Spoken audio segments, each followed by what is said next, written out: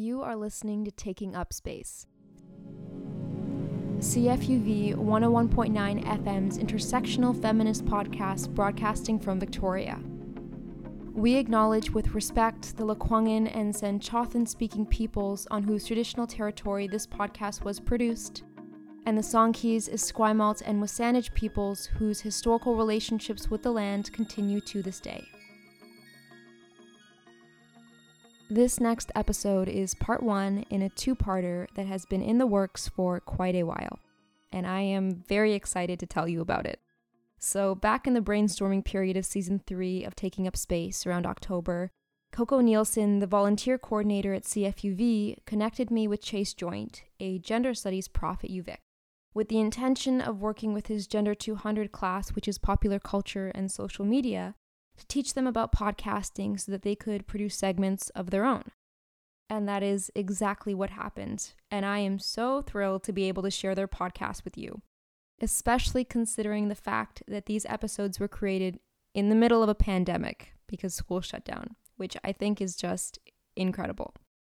We're gonna jump into it.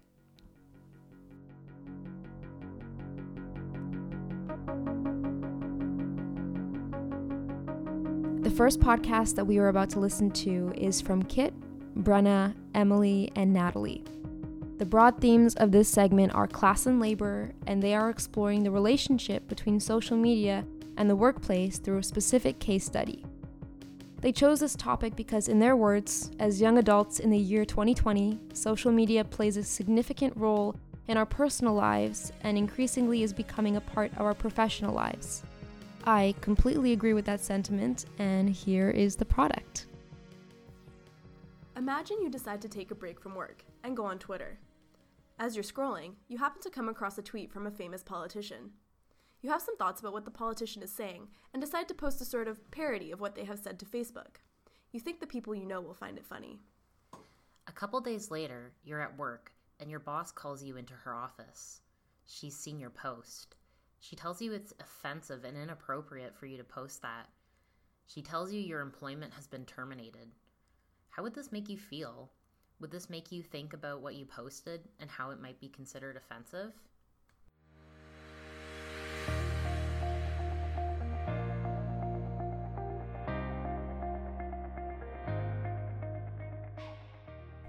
Hi everyone, and welcome to our podcast. I'm Brenna.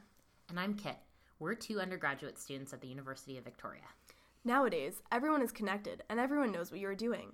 So today, we are asking the question, is firing employees for their offensive social media content an effective tool for accountability? This is a growing issue, and we feel it's one that needs more attention. Who is holding you accountable? Firing an employee will have different impacts when we consider the intersections of race, gender, and class. We define accountability as being held responsible for your decisions and actions. It also involves resolving situations in ways that are meaningful to all parties and being ready to explain your choices when asked. It's a fine balancing act. No one should feel threatened because of what they post on their own social media, having to censor themselves so as not to jeopardize their employment. On the other hand, no one should feel unsafe or attacked because of what others post online. The scenario that we described at the beginning of the podcast is similar to one which actually happened not long ago. Asheen Fanzi, former director of sustainability at Babson College, was fired on January 9th, 2020, after a comment he posted on his Facebook page went viral. Fanzi's post was in response to President Donald Trump's tweet following the U.S. airstrike that killed General Qasem Soleimani in Iran. Trump tweeted that he had a list of 52 culturally significant sites in Iran that the United States could destroy at a moment's notice. Fanzi's response directly reacted to the president's statement. It read, "In retaliation, Ayatollah Khomeini should tweet a list of 52 sites of beloved American cultural heritage that he could bomb. Mall of America? Kardashian residence?" We were curious to know what the public thought, so we went to the sub and asked the question, do you think it's justifiable to fire someone for something offensive they post online? Yeah, I think that you should separate work life from personal life.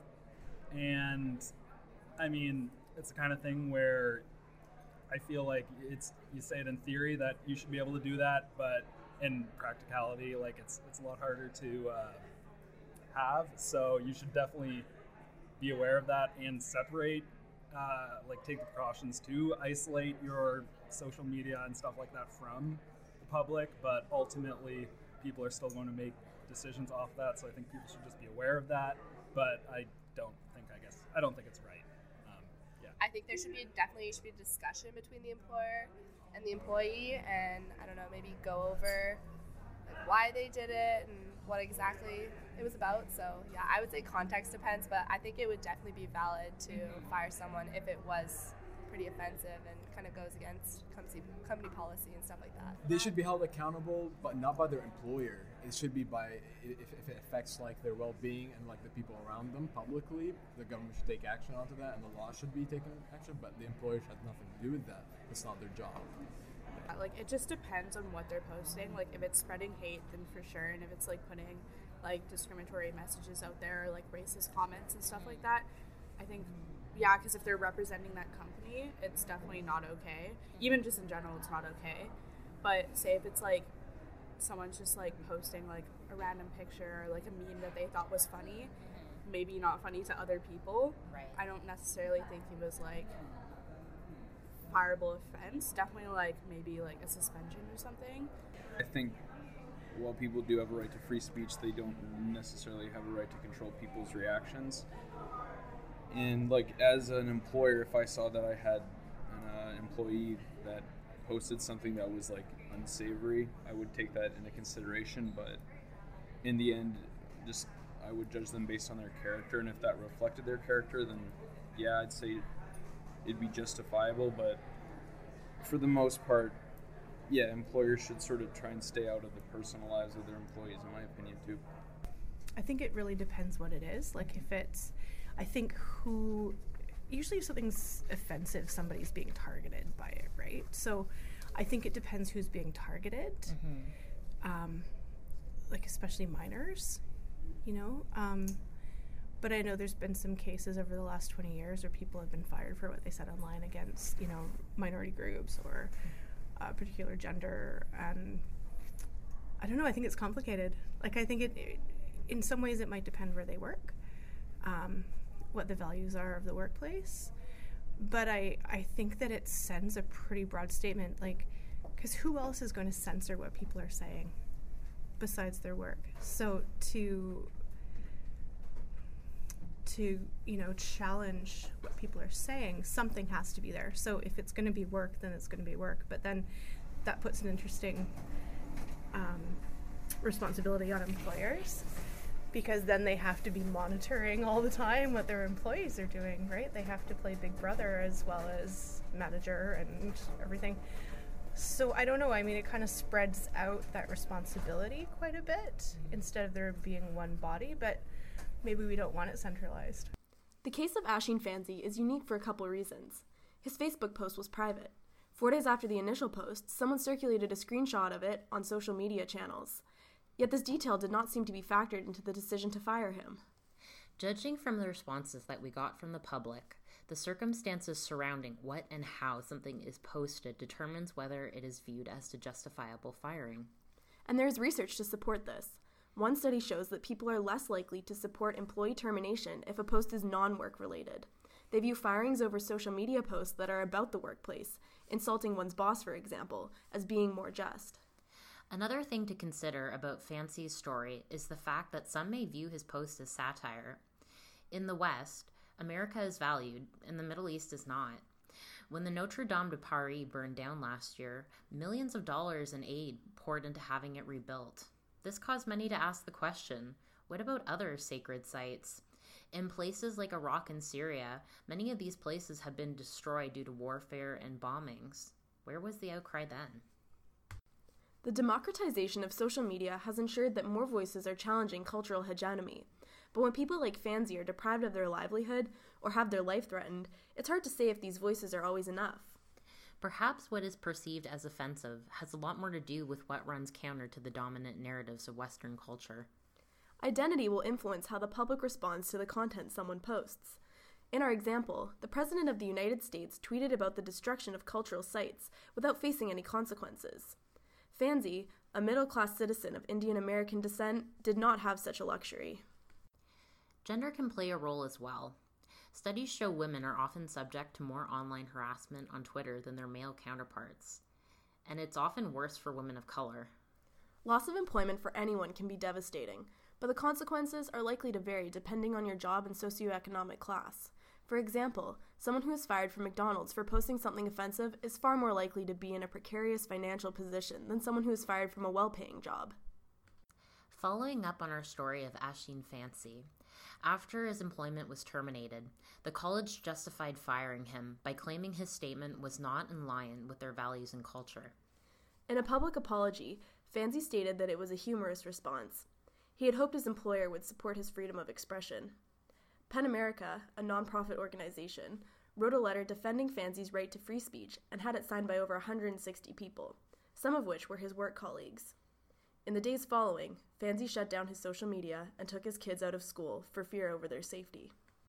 According to the Pew Research Center, online harassment can have, quote, profound real-world consequences ranging from mental or emotional distress to reputational damage, or even fear for one's personal safety. When society asks someone to be held accountable for their words and actions, we should also ask ourselves if these are the outcomes we desire.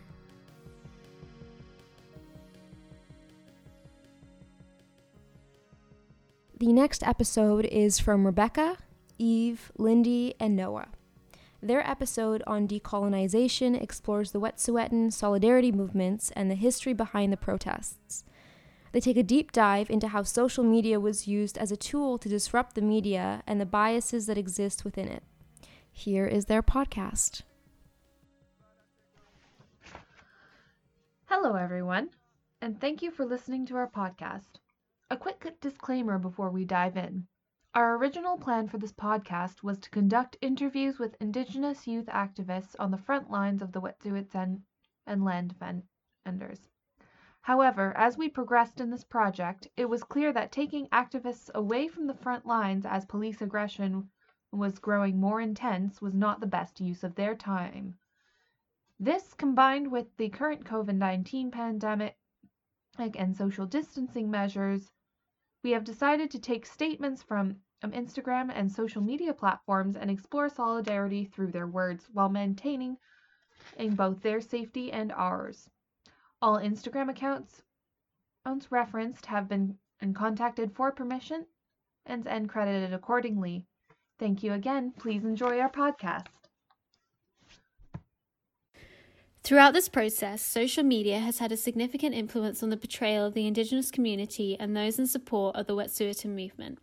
Although each one of us determined that Instagram was the primary source of information, given the accounts we followed of our Indigenous peers who were at the heart of the movement, we ascertained that it was essential to engage with social media critically to determine the direct source and how that influenced the content. Nikki Lays, a decolonial educator and TEDx official speaker, uses her platform on Instagram to inform her Indigenous community and those listening in BC.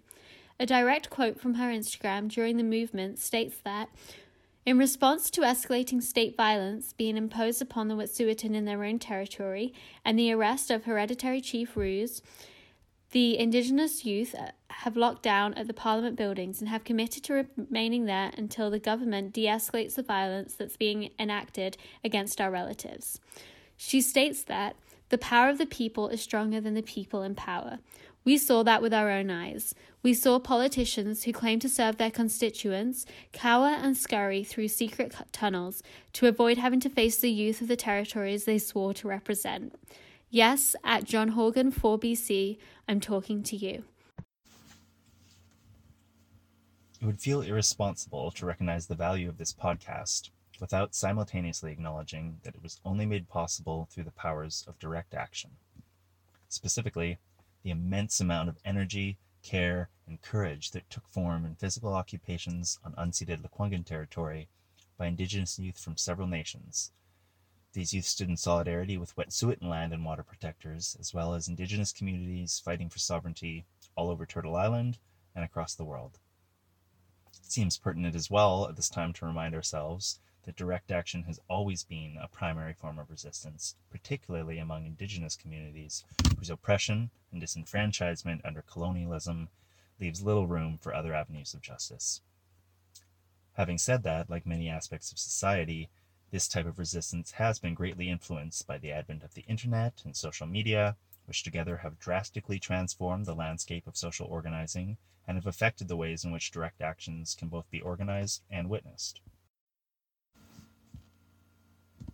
Using this podcast as an example, we can see the ways in which direct action both creates spaces for decolonial conversations and is itself generated out of the ability to have and to hold those conversations safely and successfully. For the youth occupying at the legislature, it was absolutely pertinent that they occupy physical space, but at the same time, the ability to communicate requests for support within minutes through social media and other platforms allowed for them to continue conversations with the general public while physically maintaining their presence at the legislature. As well, by creating an original post and utilizing the share options on Facebook and Instagram, the additional labor of continuing to relay that message was taken off the youth's shoulders, freeing them to focus on more important issues and safety concerns. Unfortunately, the true messaging of the youth and of the Wet'suwet'en Nation would unlikely have survived the editing and censorship of mainstream media. This has been evidenced by articles published recently and by direct call-outs by those youth occupying at the legislature, as well as other Indigenous protectors, around the representations in mainstream media. Some of the misrepresentations by media included conflating Indigenous concepts of youth with colonial definitions of a legal adult, the misgendering and erasing of the identities of two-spirit individuals, as well as a failure to recognize the traditional matriarchal leadership systems and ceremonies that were being carried out. Direct calls for witnesses, non-Indigenous supporters, or resources would certainly not be communicable through such mediums. In this way, social media helped make possible a sustained occupation of the legislature. By being able to quickly and efficiently provide both power and numbers, as well as increase safety through the attendance of settlers and other witnesses, the youth were able to maintain their voice whilst concentrating on safety and their messaging. Police presence and the intensity of their actions was also directly linked to the number of supporters present, specifically non-Indigenous people. All of the arrests and most of the violence inflicted by authorities occurred during occupation times when there were fewer settlers to bear witness. In this way, it seems that social media tools, in the context of Indigenous resistance and sovereignty movements, have formed a mutually beneficial relationship with direct action, where both seem to hold each other up and allow for a diversified community of care that otherwise would be difficult to manifest, particularly among settlers immersed in an individualistic capitalist culture. With this in mind, it's no surprise then to learn, as mentioned in this podcast, that corporations seeking to infiltrate Indigenous territories for exploitative profit and other reasons seek to quell such online movements, using their wealth and power to intervene with the virality or the frequency of messaging on platforms such as Facebook or Instagram.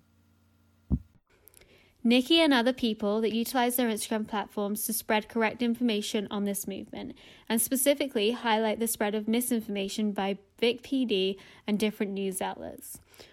We must demonstrate how social media can be used for activism and opposition. We looked into the background of advertisements that were popping up on our Facebook timelines, promoting the pipeline or scrutinizing those involved in the blockades, presenting their actions as criminal. CBC News posted an article on March 4th based on the study they conducted, which required them to analyze 333 ads about the topic. This study concluded that oil and gas companies have been spending big on Facebook ads that denounce the First Nations-led protests that have targeted rail transport in Canada in the past month. This article reads, "These groups, some of which position themselves as grassroots movements, have spent an estimated $110,000 since the start of the year on Facebook advertising, either to promote the Coastal GasLink natural pipeline at the heart of the protests or to oppose the rail blockades as illegal." A CBC News analyst found that these ads were shown to Facebook users about 20 million times, whereas ads in support of the protests, mostly purchased by small activist groups, were viewed about 350,000 times by Facebook users. These groups collectively spent about $3,000 on the ads. This advertising is detrimental as those in power, who are also in administration with the pipeline, have control over what Facebook users frequently see. The Instagram account at Indigenous Youth for Wet'suwet'en created a post on February 20th to remind everyone to not believe Bill Blair's statement that the RCMP have actually left the Wet'suwet'en Yintah, as patrols continue to harass and arrest/release supporters daily. A direct quote from this page states that the media, the colonial state, and the RCMP are owned by petro-corporate interests. Do not believe what you read in the headlines until it comes directly from UNITO 10. Hashtag shame on the crown. Hashtag youth for Yintah. Hashtag shut down Canada. At Indigenous Youth for Wet'suwet'en also stated in a post regarding the arrest of 2 protesters for mischief for spraying a substance on the walls, driveways, and sidewalks. Quote, Vic PD will use anything they can to criminalize land defenders. This framing is used to demonize Indigenous people while attempting to maintain and assert their supposed authority and control. There was no profanity in our messages. Speaking out against the violence of colonization is simply deemed criminal. Please don't keep us safe. They uphold the violence of the settler colonial state. The fragility of this system is clear. Like Noah spoke about earlier in this podcast, the messages of the youth of the legislature and the Wet'suwet'en Nation would likely not have made it through the censorship of mainstream media. This is why social media is so critical. It tells stories that don't get through that censorship. This is the case for discussions of the gendered impacts of colonialism as well. One thing that didn't get much traction in mainstream news reporting is that it was matriarchs who were arrested and ripped from their lands when the RCMP invaded, and that they were arrested while they were holding ceremony for Indigenous women, girls, and Two-Spirit people who were missing or had been murdered. It's important to keep this at the forefront of any solidarity actions we undertake, because the National Inquiry into Missing and Murdered Indigenous Women and Girls found a link between resource extraction projects and an increased rate of violence against Indigenous women, girls, and Two-Spirit people. The so-called man camps that make these projects possible bring in mostly male workers that have no ties to the land, the people, or the community that they end up residing in. And when this happens, the rate of violence against Indigenous women, children, and Two-Spirit people increases. This was never discussed in mainstream media, but it was discussed on Instagram with poignant photos of red dresses, a symbol for missing and murdered Indigenous women, that had been left discarded on the ground by Coastal GasLink workers. In this case, social media allowed for a visual and emotional reminder of what was at stake, and it allowed people around the world to educate themselves about this issue. End quote. A critical aspect to social media activism surrounding the Wet'suwet'en crisis has been the act of bearing witness. During the RCMP occupation of Wet'suwet'en territory, much of the violence occurred when few settlers were around to bear witness as to what the RCMP was doing. Media was also turned away during these raids, and violence towards land defenders went unreported in the colonized media. Instead, what was reported on was the protests and blockades in the solidarity with Wet'suwet'en land defenders. As a result, many people were uninformed of the real causes as behind these blockades and resented the protests as an inconvenience. Land defenders on social media served to disrupt this message of quote-unquote inconvenience. For example, Indigenous Climate Action reposted an Edmonton Journal article announcing the Premier of Alberta proposed a new law to crack down on protesters, but added a caption and saying demonizes every person that tries to raise legitimate concerns about climate. Doing this, they reinforced that the Wet'suwet'en Solidarity Movement are not protesting for nothing. Also, in doing this, they exposed the media as flat-out ignoring the true purpose of these solidarity movements as a whole. Social media provides an accessible way to witness colonial violence occurring through live streams and updates from people on the ground.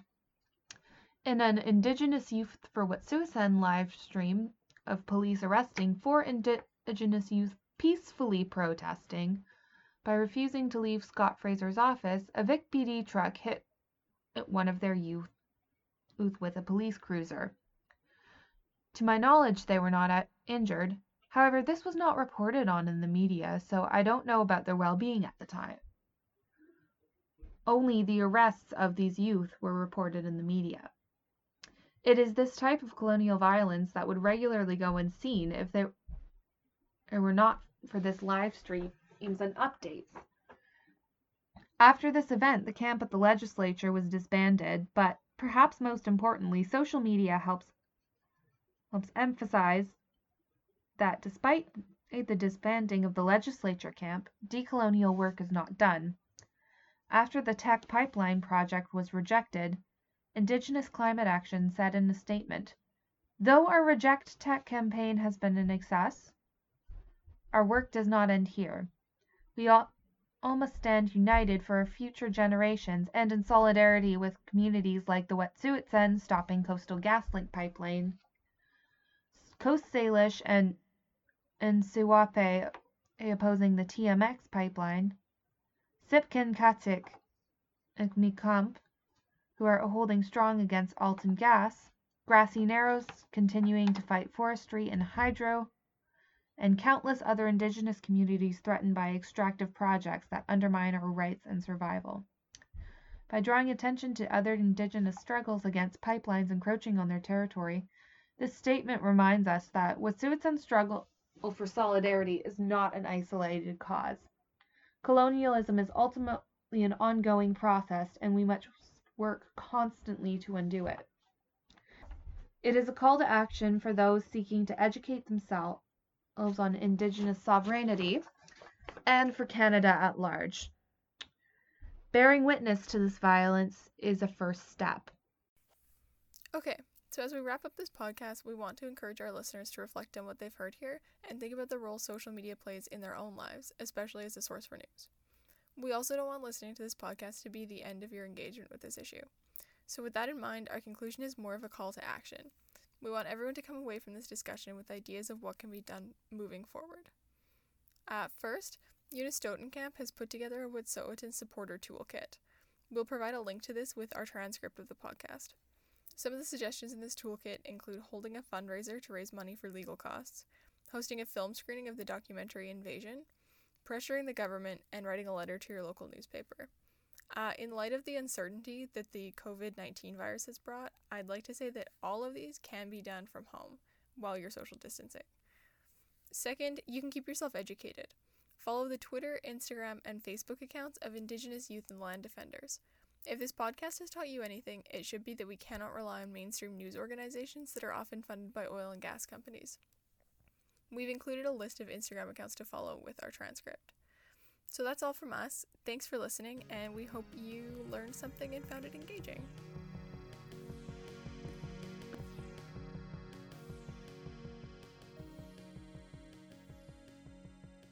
Next up, we have a podcast on the issues that arise from mommy bloggers from Miranda, Ella, Maya, Elizabeth, and Desi. Their episode aims to discuss the concept of mommy bloggers on Instagram and the glamorization of motherhood, as well as the perpetuation of heterosexual, patriarchal gender norms.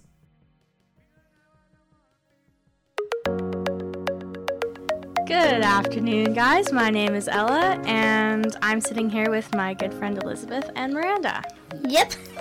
Hello, I'm Elizabeth. Today we're going to be talking about mommy blogging as a branch of Instagram influencing. As many of you know, Instagram influencers have become a staple of current pop culture, and one of the branches of Instagram influencing are the so-called mommy blogs or Insta moms. So this refers to the Instagram accounts of mother influencers who share stories, photos, activities, and sponsor and advertise products on their Instagram pages. So today we are going to be answering the question of how can mommy blogs perpetuate heteropatriarchal gender norms and beauty standards, as well as reinforce essentialist familial narratives. So we're going to do this by looking at 4 case study examples. The first 2 will be It's Lid Boss and Dikla Gorin, and they will be contrasted by the accounts of Raising Zoomer and Ramo Girl Family. So to begin our podcast, we'd like to start by breaking down some of the terms that we're going to be using throughout our conversation. Miranda is here to help us understand some of the bigger terms we will be talking about. Hey, Miranda. Oh, hey, Ella. Miranda, could you start by defining heteropatriarchal gender norms? Yes, I am. We have made for men and women and nothing else, but except for some people, my favorite 8 streams that I really like to watch. My favorite one was wrestling. Yay! Because wrestling is seen as a main sport. I mean, the cumin, my favorite part, are nice to look at. But wrestling should be open to anyone. That's totally true. Next, could you tell us what essentialist family narrative means? That's a good question. Because gender norms, when we say our families, we meant saying a mom who stay at home that will take care of the kids always, and a dad who works to disfund the family. My favorite part, however, we know that where families can be very different. For example, there might be 2 moms or one parent, or even a grandparent. I think we are set to start talking about mommy blogging and social media. Like, do it! During her last pregnancy, Deek Lagorn posted some photos of her gender reveal party, which is a celebration during which parents, family, and friends find out and celebrate the sex of the baby. The post is full of gender stereotypes. A party featuring a pink or blue, which teen do you choose theme. This clearly shows how parents impose gender roles and norms on their children before they are even born. Parents setting gender norms for their children as the celebration of either male or female sex suggests that there will be a certain expectation of what the child ought to be like and become in the future. Deek Lagorn and her husband hold the words girl and boy in their hands while smiling. But what about gender identities that go beyond the female-male binary? Gender reveal parties exclude transgender, intersex, and gender non-conforming folks. Essentially, if you have a gender reveal party, you're making a great presumption about how your unborn child will identify. Let's consider the name gender reveal party. A sex reveal party sounds rather inappropriate, which is probably why the phrase isn't used. However, sex and gender are not interchangeable. Sex is determined upon fertilization, gender is socially constructed, covering both how individuals identify themselves in regard to maleness and femaleness and the space in between, and how they choose to present that identity. The gender reveal party of Deek Lagorn and many other future parents looks so innocent and fun, but they bring a lot of complications. Let's keep in mind that when babies are born, they do so without labels. Now, let's move on to the portrayal of the postpartum body. There's a huge stigma around post-pregnancy bodies. The portrayal of postpartum bodies on social media is often unrealistic and discouraging for many moms who don't have the time, energy, or ability to work on perfecting their bodies after birth. There are many photos in the account of It's Lid Boss in which she shows off her perfect, flat, and toned stomach after having given birth only a few weeks prior. In other posts, there are pictures of her promoting a protein shake called Women's Best, which supposedly gives you more energy to work out. She also promotes her own workout routine. While some moms do use their position as an Instagram influencer as a source of income by sponsoring and promoting certain products or their own brand, these posts can feel pressuring to new moms, since they can end up believing that this is how they should look right after giving birth. This can lead to body dissatisfaction and negatively impact women's self-esteem. The post gives the viewers a reality which is not as attainable for everyone. This expectation for women to try their hardest after pregnancy to return back to their pre-pregnancy body is a reflection of the patriarchal beauty ideal that women must stay young-looking and fit to be deemed attractive and worthy. And mommy blogs such as It's Lid Boss reinforce this damaging expectation. Now we will move on to discuss how mommy blogs reinforce essentialist views of womanhood and family. An essentialist view of womanhood asserts that a woman's primary task in life is to bear and nurture children. Essentialist thinking also reinforces the idea that the natural female sexuality is heterosexual. In many of Itzlid Boss posts, she reinforces the idea that women need men to support them in order for them to be successful mothers. In one of the pictures, which she's sitting and him having his hand on her baby lap, she praises her baby daddy and thanks him for all he has done, such as dealing with her mood swings and late night cravings. This photo can be seen as a reinforcing the idea that every woman needs a man by her side to help her through the emotional roller coasters and wild cravings of pregnancy. Not to mention the common misbelief that men don't need to be supported by the female partners at all. An Instagram account that pushes back against the gender norms we recently discussed is the account of Raising Zoomer, which was created by two parents who are raising their child, Zoomer, in a gender-creative way, as they call it. On their Instagram page, they share photos of their child without revealing the gender. Parents Brent and Kyle are not talking about their son or their daughter, but about their child. Through this method of parenting, they strive to raise their child in a stereotype-free home. Brent and Kyle are convinced that at a later age, Zoomer will decide for themselves whether they, as they speak to Zoomer, feel like a girl, boy, or otherwise. The photos on the Raising Zoomer page make clear that Zoomer's parents are very aware of the gender stereotypes and expectations that dominate our society. One of the photos depicts Father Brent with two children's books, one blue book which says stories for boys and one pink book which says stories for girls. The caption of the video tells us that right after they took the video, Brent chucked the books in the garbage. Another example of a mommy blog account that counters common norms and scripts surrounding gender and the family is the account of Rainbow Girl Family. This account was created by a family consisting of two moms who have two daughters. The biography on their page says, Girl Gang Family, 7 miscarriages, 2 kids. By mentioning the 7 miscarriages, they really create a more realistic view of pregnancy and parenthood for their viewers. They challenge the essentialist family narrative by showing that you don't need a male authority figure in your family in order to thrive. One of the family photos posted by Rainbow Girl Family portrays one of the mothers with their oldest daughter and a drag queen at the Bristol Pride. The caption offers us the dialogue that occurred that day. Are you a queen? Asked the daughter. Oh yes, darling, through and through, answered the drag queen. By making the kids familiar with the LGBTQ scene, they create a narrative in which hegemonic masculinity, femininity, and heteronormativity does not exist. The account of Rainbow Girl Family is also very open in sharing their difficulties with breastfeeding, such as posting pictures of one of the mother's split nipples. Because of accounts like Rainbow Girl Family, real moms can relate to their posts and their stories. This can really help them understand that they aren't doing anything wrong, and even further, that not everybody can or wants to bounce back to their pre-pregnancy bodies. They clearly send the message of, don't lose weight because society wants you to, but because of your mental health and well-being.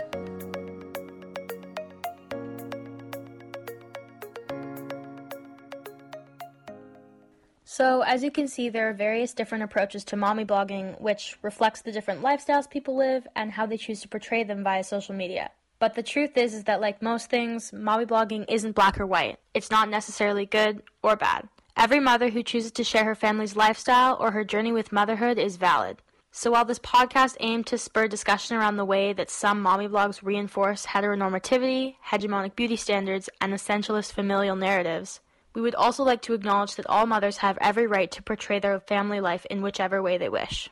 We hope that this podcast provided food for thought as to how these social media accounts can be read as scripts and reinforce discursive norms that are exclusionary to many. We encourage all of our listeners to be critical of all that they see on social media and think about who or what is being represented and idealized, and also who or what is being excluded or purposely hidden from the camera's viewpoint. Have a great day, people.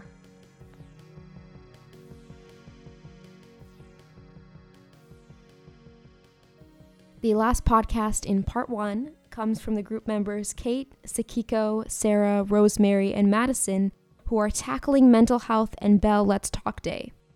They discuss the controversies surrounding the campaign and look at the reality of mental health in today's world. Here it is. Mental health issues are impacting millions of Canadians, and we felt that corporate leadership and investment could really make a difference. Our annual Bell Let's Talk Day encourages all Canadians to join the conversation about mental health in order to raise awareness and reduce stigma. We have also made a strong commitment to lead by example in our own workplace, supporting the psychological health of the entire Bell team. That was Bernard Leduc, Chief Human Resources Officer and Executive VP of Bell, speaking about the importance of mental health to their company in a YouTube video. I'm Sarah. Hi, I'm Sakiko. Hello, my name is Madison. I'm Rosemary. Hi, I'm Kate. Let's talk about Bell Let's Talk. On a surface level, the Bell Let's Talk campaign seems pretty impressive. It's a simple concept, a campaign aiming to help create a stigma-free Canada and drive action in mental health care, research, and the workplace. One day a year, on Bell Let's Talk Day, every talk, text on a Bell network, as well as use of the hashtag Bell Let's Talk on Twitter, Facebook, Instagram, YouTube, and Snapchat counts towards a 5-cent donation. Another area is in celebrity support and post-secondary initiatives, but the biggest part of the campaign focuses primarily around media and social media. The claims Bell makes about the results are notable. Over $108 million committed to mental health initiatives, $11 million in community fund grants, over 2 million crisis and distress line users, over 1,400,000 trained staff and volunteers, and a Bell-funded survey claiming that 86% of Canadians reported they are more aware of mental health issues.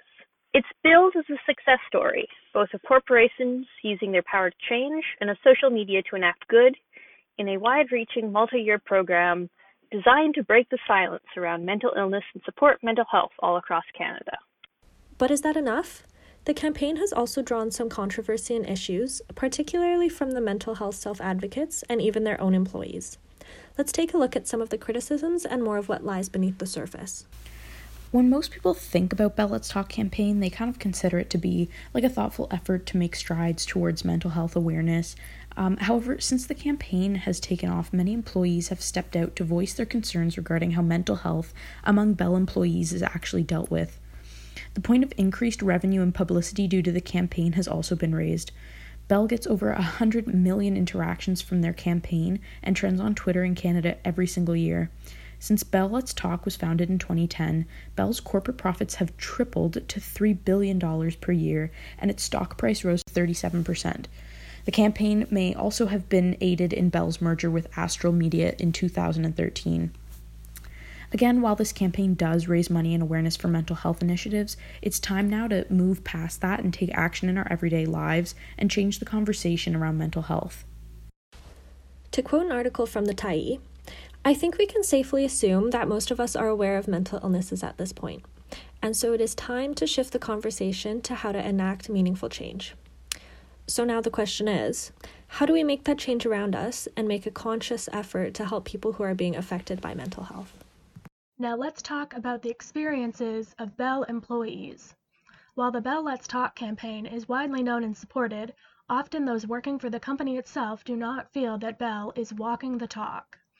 Often the issue is centered around sales targets and the stress experienced when not meeting, or when unsure if they will be met, these sales targets. Bell states that 2% of employees are currently on a mental health disability leave. While it is amazing that they have a leave specifically for mental health, it appears that had the company improved its way of managing stress and mental health in smaller, everyday ways, it would not be necessary for so many employees to take advantage of this option. In one documented situation where the woman actually filed a human rights complaint, the stress from the sales targets came because of discrimination due to disability. The company refused to alter sales targets despite the fact that the employee could not physically meet them. There are many reported cases of vomiting, diarrhea, vomiting blood, and exacerbated symptoms of anxiety and depression. And while the YouTube video we briefly mentioned earlier says that the people at head office are genuinely invested in the well-being of their employees, it does not appear to be translated down through the ranks, implying that while mental health is still a problem, it may be worsened by the underlying communication and management issues. So, going back to the introductory video that we heard, the initiatives discussed are kind of about how employees can take mental health into their own hands and how they can improve things for themselves and coworkers. But what really needs to happen is management and higher ups being trained in how to properly handle situations and the stressful work environments changed for the better. So why is the last point so important? Does it really reveal a larger issue? In an article that we found by The Star that discusses the campaign's whiteness and lack of intersectional perspective on the realities of mental health, had many other critiques. It stated that the campaign is an overly sanitized view of mental health, and that this is harmful to many people with severe mental health disorders. These campaigns do make a lot of money, but little of it is actually put towards mental health initiatives in communities. Almost all of the models for these campaigns are also financially well-off white people who really appear to fit into the gender binary. This portrayal of people with mental health is far from intersectional, completely ignoring issues of gender, class, disability, and race, all of which can play into a person's experience with mental health. This non-intersectional analysis does not acknowledge the barriers to support that many folks, marginalized or otherwise, experience in day-to-day life. Through all of this, little discussion is made around how to approach these kinds of mental health conversations, and the fact that these conversations are even harder for men because they grow up being told that they should be tough and not show emotion. This narrative is harmful to people of all genders because it affects their ability to approach important topics like mental health with the attention it deserves. Sometimes simply being told to talk about it isn't enough. Overall, the campaign's overly sanitized view is doing more harm than it seems on the surface, and it is hurting everyone, regardless of other factors.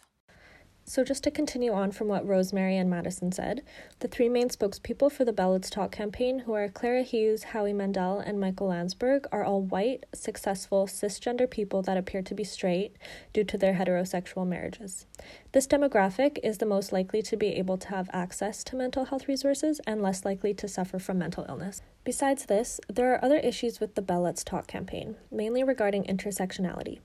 According to the U.S. Department of Health and Human Services of Minority Health, adult African Americans are 20% more likely to report serious psychological distress than white adults.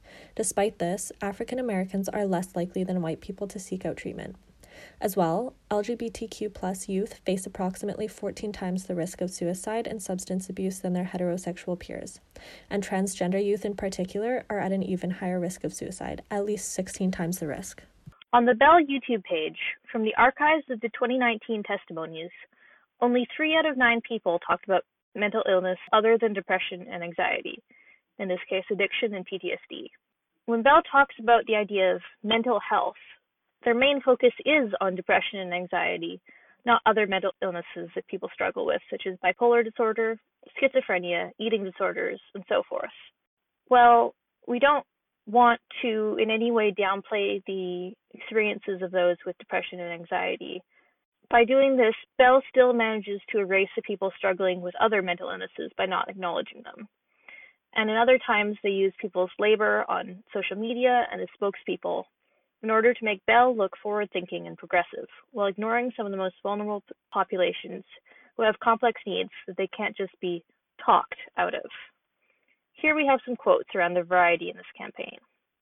The advertising around Bell Let's Talk includes very particular bodies. The subjects of these videos, pictures, and descriptions are primarily white and middle class. True, mental health does affect us all, but it affects some people and groups of people far more than others. Bipolar disorder is no less painful for sufferers and their loved ones who happen to be white and well-off than those who aren't. But if you don't have money and already have racial stigmas stacked against you, it's a whole lot harder to access effective help and a whole lot harder to get relief from your suffering. Some stats from the UK about mental health say that women are more likely to have been treated for a mental health problem than men. This is around 29% compared to 17% of men. 1 in 4 women will require treatment for depression at some point, compared to just 1 in 10 men. And around 60% of the people with phobias or obsessive-compulsive disorder are women. Roughly 1,200 respondents said that they had an alternate gender identity, meaning they do not identify with the gender that matches their birth sex. The researchers grouped these students, about 2% of the study's sample, which included transgender students, genderqueer students, and gender nonconforming students and others. Almost 80% of these gender minority students reported having at least one mental health issue, compared to 45% of their cisgender peers, students whose gender aligns with their assigned birth sex. More than half of gender minority students, 58%, screened positive for depression, according to the study. And 53% of them reported having intentionally injured themselves in a way that was not suicidal. Less than 30% of cisgender students screened positive for depression, and 20% reported a non-suicidal self-injury. According to a study from the UK, a poll was taken of 21,000 American men by researchers at the National Center for Health Statistics. Nearly 1 in 10 men reported experiencing some form of depression or anxiety, but less than half sought treatment. As well, men die by suicide 3.5 times more often than women do. From Stats Canada, 10 to 20% of Canadian youth are affected by mental illness or disorder. By age 40, about 50% of the population will have or have had a mental illness. In any given year, 1 in 5 people in Canada personally experience a mental health problem or illness. It affects people of all ages, education, income levels, and cultures. There is no going back to mental health being a closed-door, shameful, or taboo topic. But if we're going to be talking about these issues, we need to be having the real conversations. So some final thoughts and key takeaways. Social media conversations are great for reducing stigma around conversations about mental health, and when it's benefiting a charity, that's obviously a huge plus. But we need to do more than just talking about mental illness. In order to solve these problems, we need resources and to address inequality. We aren't going to get there from, corporations dropping nickels in a bucket. We need to really take action in our everyday lives. Thanks for listening to our podcast. We really hope you enjoyed it, and we hope that this can give you something to think about next time you see Bell Let's Talk, and maybe help you think about what you can do in your daily life to help bring more than just awareness to this very worthy topic.